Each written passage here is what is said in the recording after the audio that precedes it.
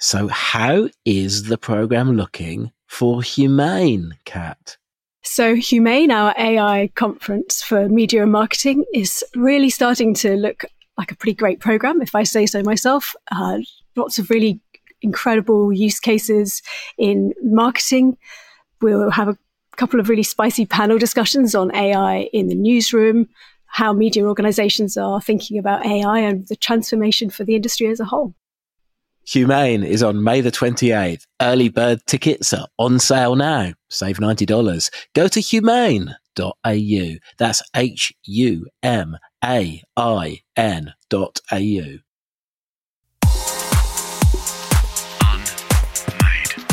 I'm Tim Burrows. My guest today is Patrick Delany, CEO of Foxtel Group. He's been in charge of Foxtel for 6 years and involved in the group for much longer, including as boss of Fox Sports. As an organisation, Foxtel has changed a lot. Under Delany, Foxtel has embraced its streaming future after several years of being the disrupted rather than the disruptor. With Binge and Kayo, the company is now a major streaming player. We chatted last week, the morning after the launch of Foxtel Group's new streaming aggregator, Hubble. But the conversation covers a lot more than Hubble. I began by asking what was waiting in his strategic inbox when he came back in 2018. Well, I mean, Foxtel's got such a great history. Had in the day peaked as a very, very profitable company, $1 billion EBITDA with 2 million subscribers. But by the time 2018 came, the world had been repriced by Netflix being $10. So what looked like value at 100 was no longer. So the first thing in your metaphorical inbox was a big downdraft of revenues, like big. And it was mainly through spin down of packages and churn. That wasn't necessarily evident from the surface. You had to get right underneath because of the amount of discounting that was going on and also the bundling through Telstra. The one thing we knew was that we were paying for all of we're paying content rights for movies, drama and sport for the whole country, but we were only monetizing those rights to less than 20% through Foxtel. And we weren't in the streaming. And the Foxtel brand itself stood for something, right, that was almost meaningless, almost dirty to a different generation, the streaming generation that had gone in, that think mum and dad are silly for having Foxtel. And we weren't participating in that market. We had a little business called Foxtel Now, which actually still exists, right? My personal view is if we hadn't have put the word Foxtel in, right, it had been a separate business, it would have got off to a better start. The package was priced a little cheaper. So what we needed to do, at the end of the day, the business is about monetizing rights, and we need to get money for our sports rights. So the first thing we did was, okay, can we get some life back into Foxtel? Can we make it grow? Can we do that through 4K and cricket? We went and spent a lot of money on doing that. We did big campaigns and we couldn't get a pulse back, right? So we flipped into the main strategy, which was maintain Foxtel as long as we can, right? Run it for cash, stop doing above the line promotions that annoy subscribers, try and hang on to the subscribers as long as we can. So be content with older, richer Australians inside Foxtel and people that love, right? And we could see that was naturally going to continue down. But then get into the younger Australians, sinks, single income, no kids, double income, no kid, and young families. Now, young families in, say, the Kim Williams era was the era. Young families are the ones that want good value entertainment and they stay at home and watch the whole family, right? That is multi-channel or multi-app pay TV. So we went about doing the brave thing with Kayo. And a lot of people said, you're too late to streaming, you're going to go broke. And then when we launched Kayo, they said, this will kill Foxtel, you're going to go broke. But strategically, that was what we had to do. Culturally, because this company had been Australia's powerhouse, there was an attitude inside that we know best, that we can shoo off Netflix. We shouldn't carry Netflix, which was always a confusing decision to me because Foxtel's an aggregator of content. Why wouldn't you carry Netflix if our customers want it? So culturally inside Foxtel to start with, we started talking about the new world, but it was pretty clear that if we started a business like KO inside Foxtel, it would get killed. And we'd done that previously, right? We started Presto, did it on a terrible platform, but the culture would be to protect Foxtel. And Presto, unfortunately, didn't work.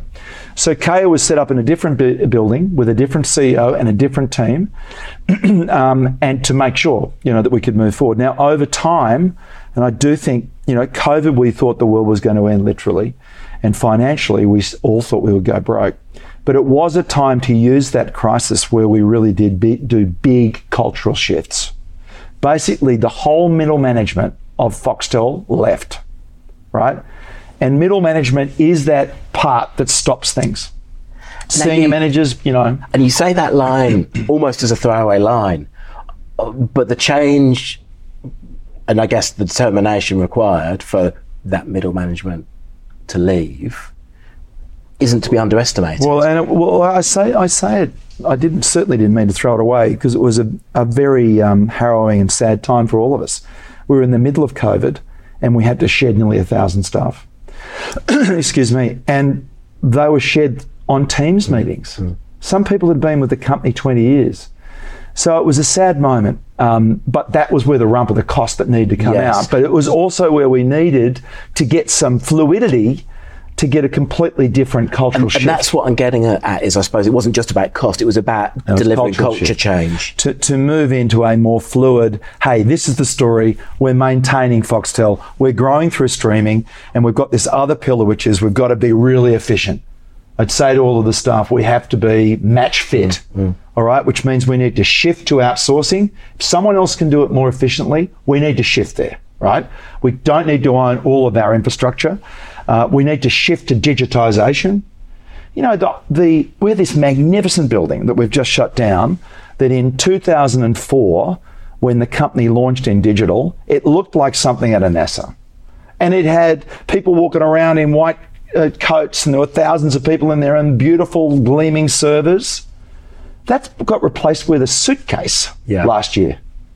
The world's changed, and we needed to shift that culturally.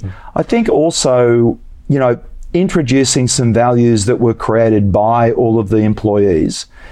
And we do have group values that we stick to really, really strongly. You can see the card there, putting the customer first, being authentic, winning together. And then each division of the company, because we're now a conglomerate. We haven't found a better word than Foxtel to use for the conglomerate, but over at KO, they use different words, but they've also got values. Yeah, well, look, and I think in a minute we'll drive a bit more into that sort of the brand family question. So look, I think the success story of the pivot was greater than many people expected. Often, the incumbent struggles to make that pivot. There are more cases where incumbents in all sorts of industries have failed than succeeded. You partly answered the question talking about the technology, I think, but what did you get right with Binge and KO that before you got there, Foxtel didn't get right with Presto, which was its partnership with Seven? We didn't protect Foxtel. So from day one, every piece of sport, everything, all the live, all the back catalogue, everything went on to KO. The secret to it was try and get to a separate market and don't upset the others, right? So KO was a different brand that we presented in green and young, but more importantly, the form factor of live, in essence, live video on demand versus Foxtel's live channels is what we did. We literally copied what Netflix had done, and I think we termed it as the Netflix of sport. And look, that now needs to evolve, because streaming is no longer the new kid on the block. KO is no longer a new kid on the block. We used to hide the channels so it didn't look like Foxtel. We've now moved the channels up. But weirdly, a channel guide is probably the least sexy thing in media, but the thing most used. You can see with a 7-day guide where all your sports are. There's all of that stuff that still is in the coming 12 months. KO will evolve to be far more multi-generational in the way it looks and feels. Yeah, that's interesting. I suppose it's a bit like in, in days of yore, the TV guide in the newspaper was the unsexy thing that was probably the most read thing in the newspaper. And when we launched digital in 2004 for Foxtel, we had sexy things like 100 channels and pay-per-view movies and watch your sports characters and record with the touch of a button. But the heart and soul of it was always the guide, because it was the guide around which you could plan. And that was the start of metadata, the guide. And metadata now runs everything, especially this new thing that we've launched, Hubble. It's all about the catalogue.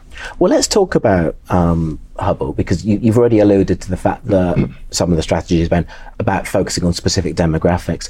Who is Hubble for? Hubble is for the streaming generation.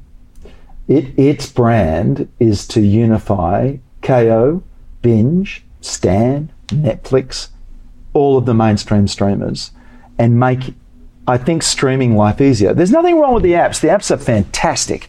All of them. Netflix especially. Once you're inside, you can find anything. The truth is, though, we are watching a repertoire these days of more than one app. And we're forever going in and out of the apps to find what we want. You've got watch lists then there and you've got search in there, but nothing unifies them. And we're going in and out of our inputs. We want to watch live channels and free-to-air TV. Hubble changes all of that.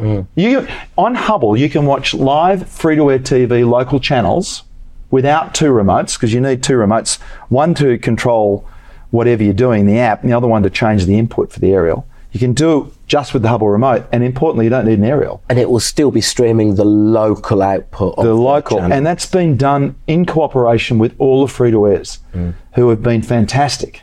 And of course, streaming their local channels means that they can get into addressable direct advertising, right? And I think in digital, it doesn't matter whether it's a live channel or it's video on demand. If it's a digital asset, it's a digital asset. Us consumers, us Australians, don't care about VOD and all that stuff. We just care about our shows. So if there's a question I'm still asking myself, and I know, having seen you present at the launch and talking to that, you're a believer in this. For me, I guess my ultimate question about Hubble is, let's take for a moment as a given that it's a superior experience for navigation, finding things, all of those things. Lots of households might have a Fetch box, might have the Foxtel box, might have Chromecast, Apple TV, Amazon Fire Stick, etc. And habit is really powerful. So even if people understand that there might be, in theory, something better out there, how do you get people to shift their habits? Is that just a marketing exercise? No, I think the first thing is you've got to have, I suppose, the skill sets in the company to see the future. That's the first thing. Then you got to find the technology that can deliver the appreciable shift. And this is a massive shift. You can't compare this in streaming to an old pay TV platform like Fetch that's been repurposed that has no exclusive content. You can't compare this to Foxtel. Foxtel is for live channels recording, right? Foxtel puts the apps in one place but doesn't fuse like this. You can't compare this to a Chromecast that was created 10 years ago with a view to putting one or two apps up. It's a different era. None of them do what we do, and none of them have had the cooperation to do it. So that's the tech. I think then you've got to be a good marketer to be able to market that. I think getting people like Hamish and Andy, getting, for the first time ever, and this has been my goal the whole time I've been at Foxtel, could we get retail happening? Retail for Foxtel was far too difficult, because when you go into a Harvey Norman, and they tried so hard for us, you go in there and you couldn't take away a set-top box. You had to stand there for half an hour talking about your package and getting a date. The retailer couldn't make money. We couldn't make money. We were much better off, doing things direct. This is different. You go into a Harvey Norman or a JB Hi-Fi, we've trained them all up. They'll show you this thing. They all believe in it, and you'll see it. And you can choose between a $99 puck, which is dirt cheap for that tech, or these magnificent TVs that are very affordable, $1,500 and $2,000. But then I think the last bit is you've got to get word of mouth. If you can have someone that has had this puck that can talk like me about it and say, this is a shift, mate. You're an idiot. You've got to go and get one of these things. It doesn't matter how cheap something is if another thing really works, and this thing really works. So we've got retail as a big component, and that's, I think, JB Hi-Fi and Harvey Norman, if I remember right. You can buy it direct from us over the net. Then you've already talked about word of mouth. What about above-the-line advertising? What's the marketing strategy there? Well, this is carpet bombing. We're going hard on this, and it'll start from mid-March. The strategy, I've got to tell you, over my 30-year career, I've seen a lot of pitches, right? And on this product, we got the usual pitches, a broadcast tower full of TV sets, couches flying through the air, Hollywood movie stars coming through the wall at me, all that stuff. That was all really confusing.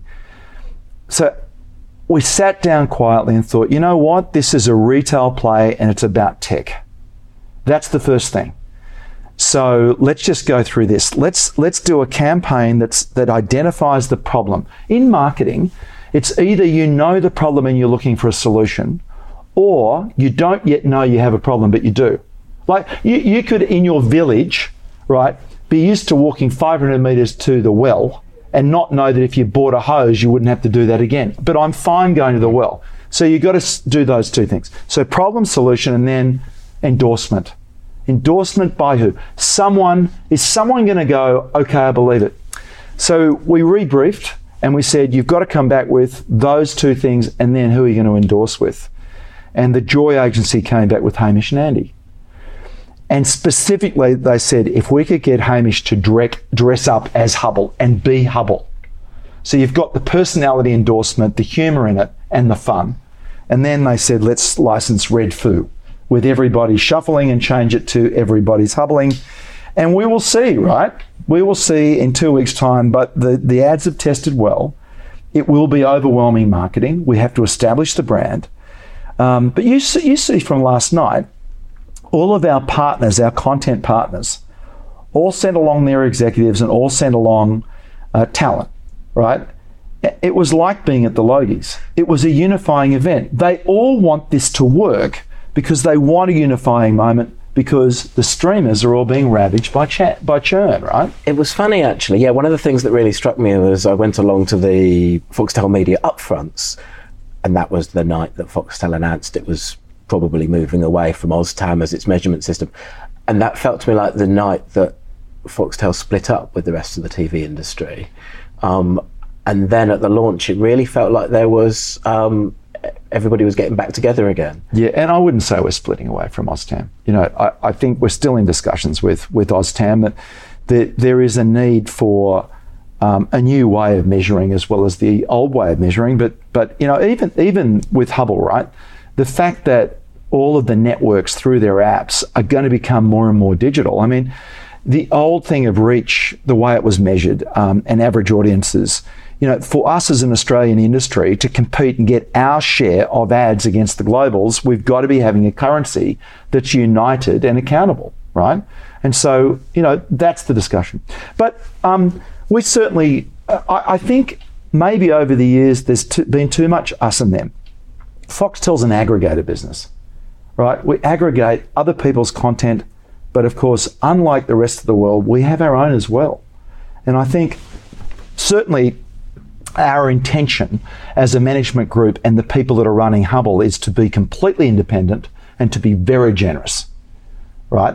That's what consumers want. That's what will run this, but it's good business too, because our partners in it need to know that they're getting that breath of air through their content, that we are going to run a platform that people can come and go. I mean, the continue watching function is sensational. The watch lists are amazing. The integration in search between all of the various parts of the streamers, but also YouTube and everything that we do, and the catalogs that we've got. It's a unifying factor. And the good business here is if you can be in and around others. Like streaming, you have a walled garden opportunity yourself, direct to consumer. This is that moment where you're not in a walled garden. where you can be right next to someone that might have a hit and your poster's there too, and vice versa. You might have a hit and they mightn't. Go back to Hubble for a moment. Let's talk about the product roadmap from here. Yeah. One of the things I found myself thinking about at the launch is trying to sort of be the one place, the one box, the one solution. Yes. At the moment, as with the dotted line, unless I want a PVR, you know, look, it's dangerous using yourself as an example, but you know, I spend as much time using my Foxtel box to fast forward through the ads in Survivor as I do for anything else. Is a PVR somewhere in the product roadmap? No. Why not? I think that's an old-fashioned way of thinking about things. I think the PVR is Foxtel's business, right? And it does it unbelievably well. That IQ5 is the world's best box. And with all of our exclusive content, we want to keep people that like watching live TV and recording, which is another way to get to VOD, right? And if you want to fast forward through ads, that does that. But recording, what you're talking about is fast forwarding through ads. Actually, Hubble does the recording. Now, last night, there's only so many things you can show, but the watch list is a recording, okay? Because everything on Hubble comes from apps, right? And that's VOD by definition. Yeah. Even in the live program guide, okay, if you go through and add something to your watch list at a future time, immediately when you go back to the watch list right now, it starts. And do you then give the consumer the means of fast forwarding through that? Well, look, that's a matter for, we represent our partners. So that's controlled by their apps rather than... Right. It is. And, you know, they seem to be going the opposite way. They seem to be adding more ads, mind you, in tiers. So, for example, on Binge, our ad tier has been unbelievably successful. The entry level at $10. People see that. They see the price is $10. That includes ads. For $18, there's no ads. So there is a bit of a bifurcation of that. Sky has gone another level. They've got, we'll take the ads out of everything if you pay us another £5. That's something maybe that could come in the future. But that will be in the hands of those content owners rather than, Hubble being the solution to that. Most of them, you can get a discount for ads. Yes. And if you want to get rid of the ads, you pay a little bit more. Sure. You know. Yes. And look, our colleagues in free TV, through their apps and channels, that's their business. You know. So that's the difference between pay TV. You can still fast forward, right? And in this world, you can't necessarily. You can fast forward, but maybe not through the ads, if they have ads, right? But the recording things are perfect. This thing actually does recording because everything's on demand. Yeah. Now, Foxtel Group, majority owned by News Corp, so its results are reported as part of the News Corp results every quarter, so we can have a look and we can see how Binge is doing, how KO is doing. There's a lot of transparency there. Will you, right from the beginning, be reporting the quarterly numbers for Hubble? I don't think so. I think, you know, we're a small part of the News Corp group. But I suppose that's a question for Robert and everyone. In Robert Thompson, who was global CEO, and he was at the launch of ads. Yeah, he was. Who's been very supportive of all of this. I mean, this is one of the great things about News Corporation. It's always been a visionary company that's willing to take a risk, you know, and do this. But let's see. It's called Hubble here, it's called Zumo in America, and it's called Sky in the UK. The South Africans, that are a very big pay TV network, have decided to go like we are.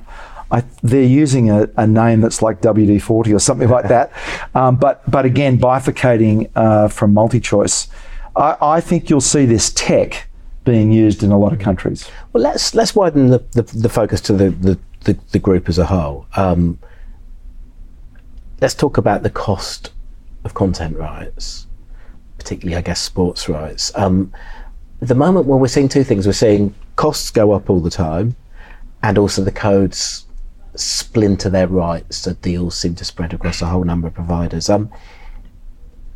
Two-part question: is that good for viewers? And have we reached peak sports content costs, do you think? On the latter question, I really don't know. I thought things might have peaked a little before COVID. when they started to go down. But, it's like if you're selling your house, you only need one other interested buyer. So I don't know where they'll go. I do know that we've come to a position where affordability is an issue, So we'll see. A lot of our rights are locked down for a period of time. On the former question, I don't think it is very good for consumers when the rights get split out. It's very confusing. The position in America is abhorrent, right? Because they've got the old rule of if the game is live in a local town, then it can only be a national signal but not live in that town. So that makes broadcasting extremely difficult. And then they've split out all of the rights on all of the franchises, and there's no way consumers are happy. But the state of the industry is that the sport itself is getting more and more money. But at some stage, you've got to know when to stop squeezing. What's the hardest negotiation you've ever been part of for sports rights? I think all of them have been different and difficult and character defining. Some of the NRL experiences I've had have been pretty out there. 2015 when we were... That was the one when there was a bit of a blindside with Nine suddenly. Yeah, sit quiet for the weekend, everything's okay, and they did a deal with Nine. Needless to say, we were pretty unhappy about that, and we got it sorted. I think as a result of that, by the way, the relationship between we got a lot of dirty linen out. We've got a very good relationship with the NRL. The AFL relationship has always been a little difficult, They tend to come from a traditional area and certainly seem to favour free-to-air TV. That's changing slowly, and the rights we've got for 2025, they are mind-blowing in terms of Super Saturday, and we can finally do our own commentary and everything, and graphics. Rugby over the years has been interesting. I certainly think they made a big mistake moving, but that's theirs, and I hope that Nine can make some money out of it. And soccer breaks my heart. I mean, we've invested a lot of money early on. But every rights negotiation is different. And of course, the number one thing in any negotiation is to try and know what's on the other side, to your point. You're a lawyer by background. Can media regulation be future-proofed? I was a terrible lawyer, which is why I moved out of the business. I think I had a lot of forgiving people around me when I was in law. Can regulation be future-proof? I think that's an oxymoron. I think by definition, regulation is based on facts from the past and cannot anticipate the future unless it is regulation that enables an industry to flourish. And in this country, that is certainly not the case. The regulation is founded in the past. I think our politicians need to have a look at what young Australians are watching. They're watching TikTok and YouTube. This idea that free-to-air is a national treasure wasn't even true when Kerry Packer had his way 20 years ago. There is no doubt, by the way, that Australians love free TV. It's a unique thing. So I'm not underestimating that. We don't argue on the government's policies. We think it's fair enough that sports events of an iconic or national heritage should be available for free. It's ridiculous that everything is that. That's ridiculous, right? We also think in the 21st century, it shouldn't be that it made available for free by broadcast. It should be, if someone's willing to make it available for free, then that should be enough. And 93% of Australians have broadband, so by definition, they can afford it. And the rule for broadcasting on the anti-siphoning list with free-to-air is at 50%. So that makes no sense at all. And then, in and around some of this stuff on prominence. I mean, Tim, you've seen our products. We really give free-to-air a go, and especially in the Hubble device. This debate should be about making sure that Australian businesses are not cut out on these things. And, the ambit claim that free-to-air had of having a roadblock of apps, I'm glad the government didn't go down that route. And we've got a Senate inquiry, and hopefully the Senate inquiry sees that would have been a folly. But free-to-air is still asking for a roadblock on search. Well, you would never... I mean, if the government said if you do a Google search, only Australian answers will come up first. Or even in this, some of the practical applications on sports. I mean, we've got a paid platform. It's fair enough that Fox Sports comes up ahead of 7, but 7 should come up. But what if it's news? And I say Gaza Strip, or I say, I don't know, whatever the news event is. And it has to come up in the order of free. So SBS, ABC, all that news first, right? Then 7, 9, 10, and then finally you get some other news. All of that's wrong. That regulation is out of date because we should be regulating for consumers. So this device is owned by you, all this stuff, it should serve you, just like search does. So you've dealt with a lot of communications ministers over the years at various points. Let's take the most recent 3. So Mitch Fifield, Paul Fletcher, Michelle Rowland. Marks out of 10 for each 3. Oh, I wouldn't do that. I think, look, all of them have, and I go, look, you know what? After this long in the business, I've been through 2 or 3 CEOs of every network, every sport, and 4 or 5 of these ministers. I think the current one, I've got to say, she plays her cards very close, but I feel the government listens. There have been some regimes and governments where it's just been free to air. I feel we get listened to. Mitch Fifield was a listener as well on the Liberal side, and I think one of the few ministers to take something off the list, for example, and think about the digital future. And I think this is the government. The government should be thinking about how there is an Australian industry, right? Instead of forcing, like you take the drama, right? We love Australian drama. We love making it. But forcing us all to make Australian drama is like to a fish and chip shop owner saying you must just sell flathead, right? We've got to be able to sell the things that our customers want. And we could end up with an industry that actually has no Australian participants, and you've got Netflix and everyone else making our stories. And you've got to say, in that context, what is the function of the ABC? I thought the ABC, and I'm a big fan of public broadcasting, the ABC is part of our democracy. It's a very central part. That's where Australian voices should be coming out in Australian stories as well as everyone else. If we're going to do it, stop taxing everyone to do it and start funding to do it, I think. Let's zigzag around a few more topics in the time we have remaining. Fast TV, free ad-supported television. Big growth area here in Australia and in the US. Over in the sister company of Fox Corp sits Tubi, which I know is repped locally by Foxtel Media. Can Tubi be bigger in Australia? I'm surprised you're not doing more with it. So here's the interesting thing. In America, they actually don't have anything for free. All the broadcast networks are broadcast through the cable networks, right? Tubi represents something quite unique in America because it's free. And I think that's the key to its success going forward. We've got very strong free-to-air networks that, as we've just discussed, have been protected as commercial entities.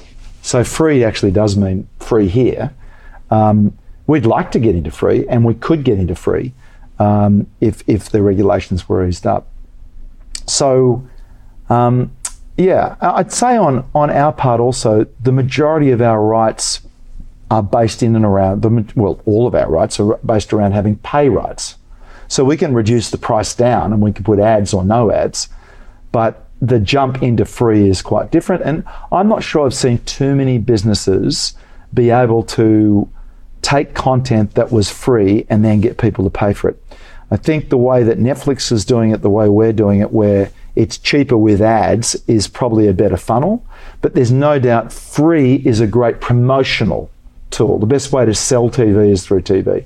So I am very jealous of someone like Stan having 9 to push forward, or Paramount Plus having 10 to push forward. And of course, those two businesses make all of the regulation murky because you've got a free-to-air network in sports, for example, that only has to acquire rights and not show them, that can then do whatever they want with the rights on their pay side. So things, going back to your regulation question, you can't regulate for the future by restricting through the past. You've got to regulate to allow businesses to flourish. I think if I'm hearing and understanding what you're saying correctly, I think what you're saying is that fast as a slice of the market isn't something you're particularly strategically interested in. No, we're not. We're happy to represent fast channels, but I've got to say I think there's going to be a lot of TV with advertising in it.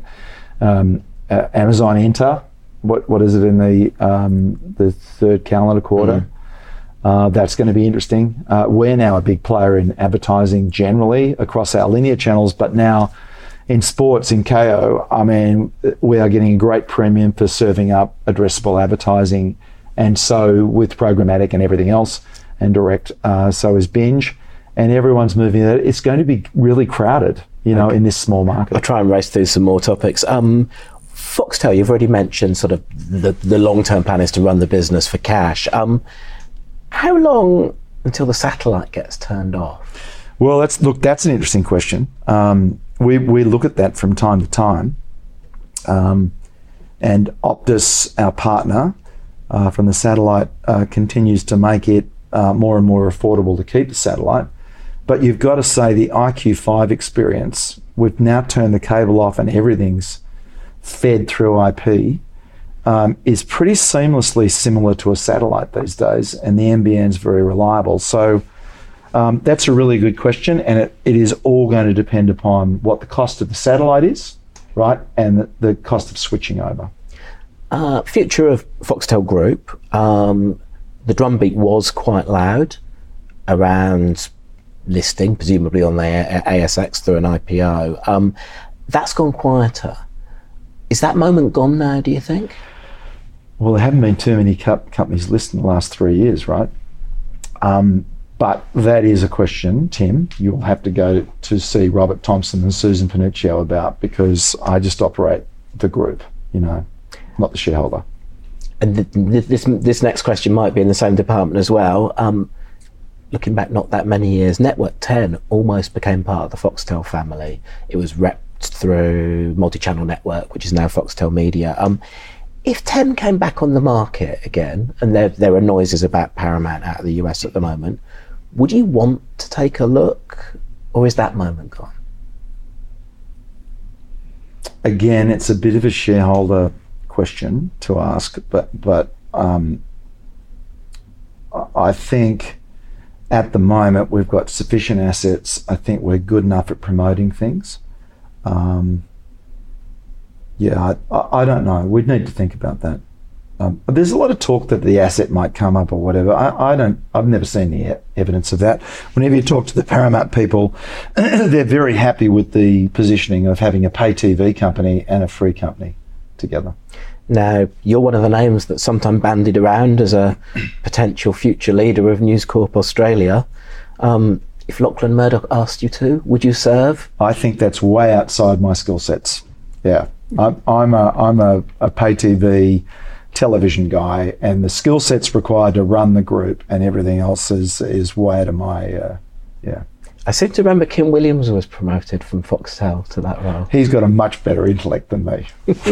And final question, which we always ask all of our guests, what would your critics say about you? What would your supporters say about you?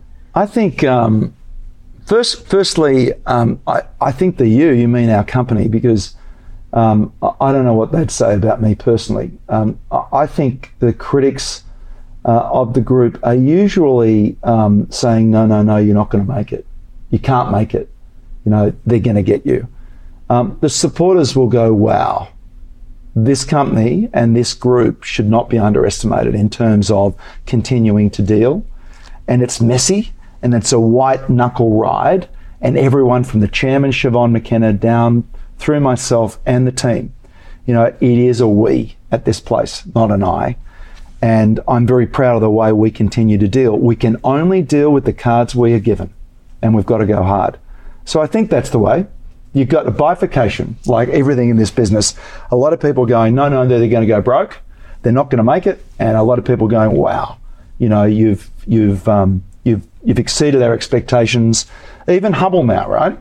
What is this Hubble? They talked about what is this KO? let's see. We've got to sell this thing. So hopefully we continue to prove people wrong. Patrick, thank you so much for your time. Thanks, Tim. This podcast was edited by Abe's Audio. I'm Tim Burrows. More soon. Toodle pip. Unmade. Podcast edit by Abe's Audio.